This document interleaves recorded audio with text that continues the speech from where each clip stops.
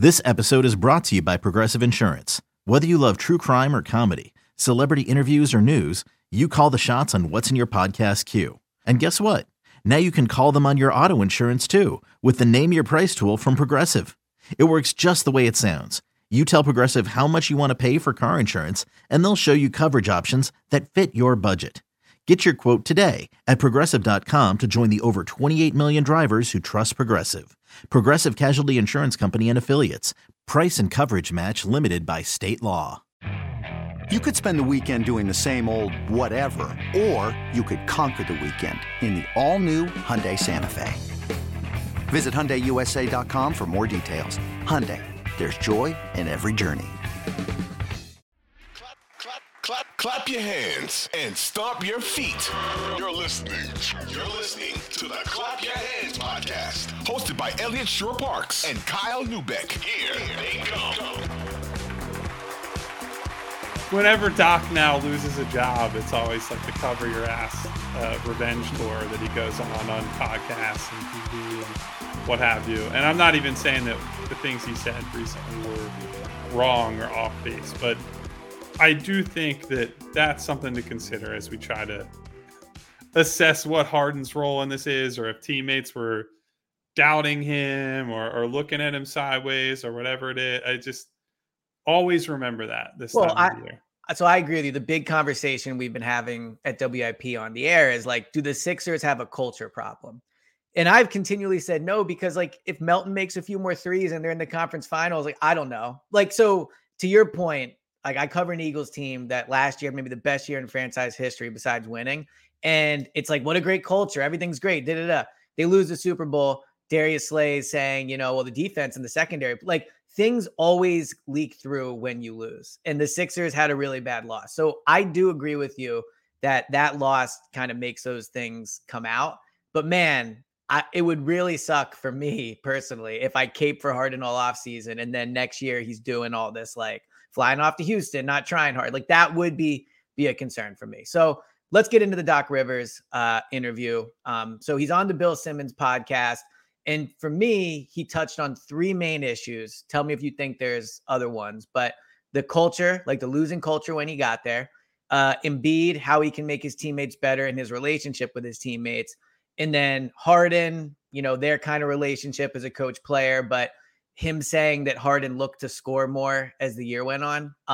Which do you want to start on of those? Well, that's where I will say that was factually untrue. If you just look at the splits for the season, Harden I'll pull it up right now. It was Harden post break actually shot basically exactly the same and scored less. So if we're talking about the playoffs, and maybe that's what Doc's getting at here, that in the playoffs, James decided, well, we're gonna go out on my sword rather than setting up others. I think there was a great argument for him to do so. The whole thing was Joel's hurt. Somebody's got to be the guy, or when Joel comes back, Joel's compromised. So they're going to rely on James more. So I thought that part was unfair. I thought the part that was more interesting with Harden, that I think is central to the question of, do you want to bring him back? And can he be a guy who's a title-winning leader as one of your co-stars? Is all the stuff about him not being a useful off-ball player. And essentially saying, look, you look at guys like Steph Curry and how hard they work when they don't have the ball. Harden doesn't do that. He's never going to do that on either side of the ball. And there's an element of Doc where it's, we're all trying to find the guy who did this in the hot dog suit, and it's Doc Rivers in the hot dog suit. And he should take some level of responsibility for that. But this is also who James Harden has been for his whole career. He's been an ISO heavy, or at least from Houston onward, he's been an ISO heavy guy who bleeds the clock, plays slow, plays methodical. That's who you're getting with him. And so that's why a lot of people have questions about him as a title-winning co-star. It's why teams have found a lot of success slowing him down. And frankly, we could apply all this to some extent to Joel Embiid too. Like when Joel gets schemed against the way he was in the Boston series, and Al Horford shuts him down as a scorer, I'm just watching my dog throughout this. Dude, honestly, it's so hard for me not to concentrate. It's so dramatic with this. He's like moving around, he's climbing up. Yeah. If you look at how they essentially took Joel completely out of his rhythm in that series, he's got to find other ways to impact the game offensively. Like, I know we always fall back on he's a great defender and he does this and he does that. Mm-hmm. Well, he's also got to be able to keep his offensive value high enough for them to be an elite team, for them to be a contending team. And he didn't read doubles well. Like the Brooklyn series, he certainly was a good enough playmaker to beat that crappy team. But against a real team in the playoffs, he wasn't able to do it. And so he's got to be a more aggressive screener. He's got to be maybe use him more of like an off-ball cutter or a guy who's actually rolling hard to the rim and being a lob target in a way that he just hasn't been up to this point in his career. So I think that criticism from Doc for Harden was fair. And I think it's something we have to think about as we apply that to Joel Embiid and, his place as the star moving forward. Another day is here and you're ready for it. What to wear? Check. Breakfast, lunch, and dinner? Check. Planning for what's next and how to save for it? That's where Bank of America can help. For your financial to-dos, Bank of America has experts ready to help get you closer to your goals. Get started at one of our local financial centers or 24/7 in our mobile banking app. Find a location near you at bankofamerica.com/talktous. What would you like the power to do? Mobile banking requires downloading the app and is only available for select devices. Message and data rates may apply. Bank of America NA, member FDIC. So when I heard Doc talking about this, and I was thinking like, yeah, he didn't move enough for Doc, maybe under Nick Nurse, blah, blah, blah. I just had this vision of James like having to run around the court and just pulling a hamstring and like, that's it. Like, so, while I do get. And Doc actually mentioned that too. He's like, I wish I had the younger James that maybe I could have gotten more. Right. So more active. And it was also so funny. I mean, you already brought the numbers up, but when you look at it, it was something like 14 and a half, 15 shot attempts before All-Star break, 15 shot attempts after All-Star break, 15 shot attempts in the playoffs or whatever when Joel wasn't on the court. It obviously went up in the games he wasn't. And also for a player that we all sit here all playoffs and we're like, yo, bro, try to score. Like, what are you doing? You're driving into the lane and kicking it out, or you're being like super passive. To use that as an excuse. Now, shot attempts are not always the best way. Like, we don't know behind the scenes, like whatever. But that was a funny thing. I mean, the other thing is it is pretty clear that James and Doc like bumped heads more than I was aware of while the season was going on. And again, to your point about how winning hides these things, this was a team that, was competing for the number 1 seed, that won their first playoff series, that was on the brink of eliminating Boston. So there was not a ton of stretches throughout the year where things were really ugly, which is probably why you didn't hear about it. But yeah, I mean, to have your second best player or 1A or whatever butting heads with your head coach, like certainly not ideal. And you would hope that when Nick Nurse and James met, they were more on the same page. And that's important for the Sixers to figure out. Like, is James going to be happy in the role that they have for him? Because otherwise you're going to have this same thing that he had with Doc, where James isn't super happy with the role. He's talking to reporters about how much he's sacrificing. He's still not really doing what Doc wants. So that is an important thing to have to figure out with James as well. Yeah. So look, the James Harden thing is just going to be back and forth up to when he signs the deal. And then right after he signs the deal, it'll be another debate until they take the floor in October. And then there'll still be the people, and rightfully so, I think we could both say, right up until the playoffs. And hey, you got to prove it in the playoffs, James. That's the bed that he's made for himself. So I think after the first round. Yeah, anyone who is a skeptic on Harden, I get. Anyone who is a booster of Harden, I also get, maybe to a lesser extent. And thought Doc's, I wouldn't even call it criticism. I thought Doc's analysis or assessment of him was pretty fair. So the most concerning thing that Doc said, and it was weird, the interview was a weird combination of this guy is like somewhat trying to cover his own ass, but also I do think there was some honesty in there. Like a lot of things he said, we would probably say outside of if Doc was saying it. And to me, the thing that was the most worrisome is maybe the word, was the Embiid stuff. Like not only on the court, and because you're right, against Boston, he didn't do a good job deciding out of doubles. And, we've had it slammed in my face, I should say, quite a bit over the past week. Jokic is better getting his teammates involved. Like, we get it. Okay. So Embiid needs to be better at that. But I thought the off the court stuff was not ideal to hear about your leader, your best player. Like, we can say that, PJ's the leader or whatever. Joel has to be the guy. Like, he's your best player. He has to be the guy. And if we talk about the culture thing, is it Doc? Is it James? Like, was it Ben? Was it Jimmy? Joel's the one that's been here through all the iterations of this team. And it's kind of been the exact same problem throughout all iterations of this team. Getting in the second round, coming up somewhat small, and Joel having like stretches where he looks disinterested or doesn't play well. So that was concerning in the way that like he almost implied he isn't that close with his teammates, or he needs to be better at telling his teammates he loves them, I think is how Doc put it. That wasn't great to hear about Joel, that there's at this point in his career, we're still talking about like, hey, like be tighter with your teammates, like be a better leader in that regard. I didn't like hearing that from Doc. Well, so I'll say this. I'll take a middle ground position here, which is everyone's least favorite position on the podcast. Say, man. Yeah. But his teammates and Doc Rivers as well have said that he's come out of his shell and been more of an active off-court guy in the last couple of years.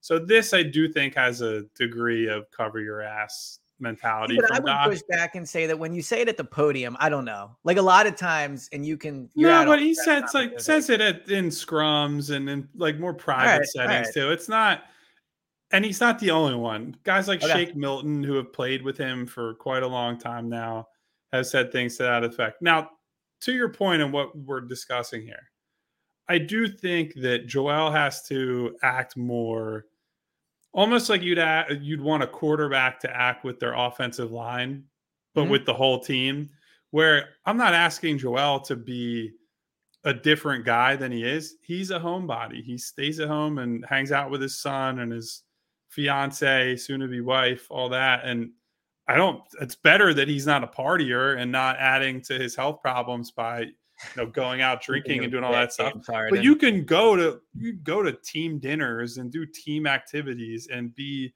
more of a galvanizing force in that way. I think especially on the road, when that's your best time to try to bring the group together, that's when teams really come together. And I do think this group was closer than they've been in years before. Mm-hmm. I think some of that is because of Joel and his maturation as a leader. And we wouldn't be talking about this if they had just won that series. Yeah, right? I agree with that. I didn't see something in the Boston series that was like, man, this team is not together, or they hate each other, or they don't trust or love Joel or whatever. I saw Joel wasn't good enough, and I saw James wasn't good enough. Those were the problems. Because look, the role players came out and delivered in Game 7, and those guys were bought in. This was not like, hey, we're coming to Boston to lose after we gave up that Game 6. You could see among a lot of those guys, there was still belief that they could get this done. And that to me is the best reflection of, if you want to call it team culture or team bonding, whatever it is. If they had all come up there and laid down, then you could say, yeah, this group doesn't have it. They don't have what it takes on and off the floor, all that. But that's not what I saw. You could definitely say that about the star players and say Joel and James didn't do what it took. And if you want to say, hey, maybe Joel should have went to, 3 more Momofuku dinners in New York, or, whatever it would have taken to be more that guy, then okay, I'm sure that was a contribution to all this. I don't think, from what I can see and what we see manifest every day behind the scenes, on the floor, whatever, I don't think that was the problem. So I do agree with you that these are things we're talking about. And look, Doc's not doing the interview if they beat the Celtics, because he's probably still the head coach. So yes, like these are products of the losing. And, again, to the culture thing, the Sixers have won, I don't know, like top 5 regular season games in the last 5 years. They win in the playoffs.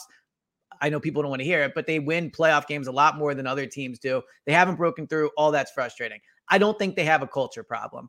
My only thing is to, your joke about the dinner, which you're right. Like, is Joel going out 5 more times going to mean that they win Game 7? Probably not. But I don't know, man. Like, I can't get over the like Jalen Hurts is such a leader. Everyone loves that about him. And then on the flip side, be like, well, whatever. I just in Joel, when I'm around him, like at, the games I've covered and just like watching him in warmups, he just seems like a quiet guy, which is fine. And I guess that's what you would prefer. But then that also seems to be the same guy that looks emotionally disinterested in Game 7. Like I'm worried maybe as a leader, he just goes inside of a shell and like that's what the team becomes because of that. But I guess you're right that the role players didn't do it in Game 7. So I think it's a fair thing to think about for him as the star of the team, right? If we have to sit here and worry about, hey, is Joel going to be up for this game or up for this moment in the biggest moments? That's a huge concern. I don't think we're seeing what I would call culture-based problems with player relationships. I think all those guys, they're not all as tight-knit as they could be, but he's got good relationships with guys on the team. He's just not, it's not like Maxey and Melton where they're hanging out away from the floor and doing things that I don't think that's how Joel is. To me, though, like I would love if Joel was a part of that. I just would. Like it doesn't mean it's going to make them win more. Like I would love to know that the best player on the team is the one everyone wants to hang out with and that he's hanging out with them too. Like I think there's an advantage to that. Sure, but I don't think it's going to happen. I don't think that's who he is. Yeah, well, long term, we'll see how that plays out. The last thing with the culture is, and I thought this was the biggest like deflection, blame, like all those things, where he said that they have a big losing culture problem because of the process, and he tried to fix it, and they're never going to win until it's fixed. Like I don't know, man. They've won 50 plus games a lot. They were in the second round before you got there. They did the same thing when you were there. I don't know. You're around the team a lot. Do you still feel the remnants of the process around? There are so few guys that are even left. It's basically just Joel. It's Joel essentially. So I don't know, man. I think there are things that have changed in a positive way over the years where they do have more buy-in for things like low minute games on off days at the practice facility, guys being more committed to the weight room and all that kind of stuff. Some of that's just, they have better, more experienced players now. Guys come in from college. I could tell you right now, their habits are bullshit. Like most of these guys are used to, they eat whatever they want. They say, oh, if I miss this day working out, or I only get 2 hours of sleep this night, or I do this, like these guys are in such good shape that they think there are no repercussions for that. And come to find out, when you're playing against guys who are taking all of that very seriously, it matters. That's a big problem. So I do think that there are elements behind the scenes that people don't think about that have improved. I do think too, I know competitiveness in the regular season was the thing we ding them on at times, but I would still say their night to night culture was much better, where, I mean, the comebacks were a big part of that we talked about, where it's, in years past, they would have just laid down and died like the Hawks. Like they just would have, we saw so many games where they would go on the road and they're playing not even a good Cleveland team, a Cleveland team with like Colin Sexton and guys like that. And they go down 20 and it's like, well, this game's over. Like this team's done. Yeah. And now there's, even when they find themselves in those positions, I think there were very few games all year where the Sixers went out there and just died and said, nah, we don't have it tonight. That has been the biggest change, I think, since Doc came in and since Ben Simmons left, because Ben was fairly consistent in that regard, but certainly had his ups and downs. I just think night to night, they're a better, more committed team. And that's a good example of how the culture has changed, but it's also the team has just gotten better. They just have better players. They're not relying on, Hollis Thompson anymore. Yeah. So. Well, another takeaway from the Doc thing was, and I liked Doc more than most. I wouldn't say I was, an extreme Doc defender. I just wasn't on the side of get him out of here. He's why they're losing. I did, when I was listening to it, make me think maybe Nick Nurse will be like a real competitive advantage for them. And I think about it with Bradley Beal and Maxey and all these guys, that maybe we'll just get more out of these players last year than Doc got out. Like maybe Doc's specialty was not the X's and O's. It was the motivational things and all that. But I'm excited after listening to Doc have a new head coach and just to see what that's going to look like next year.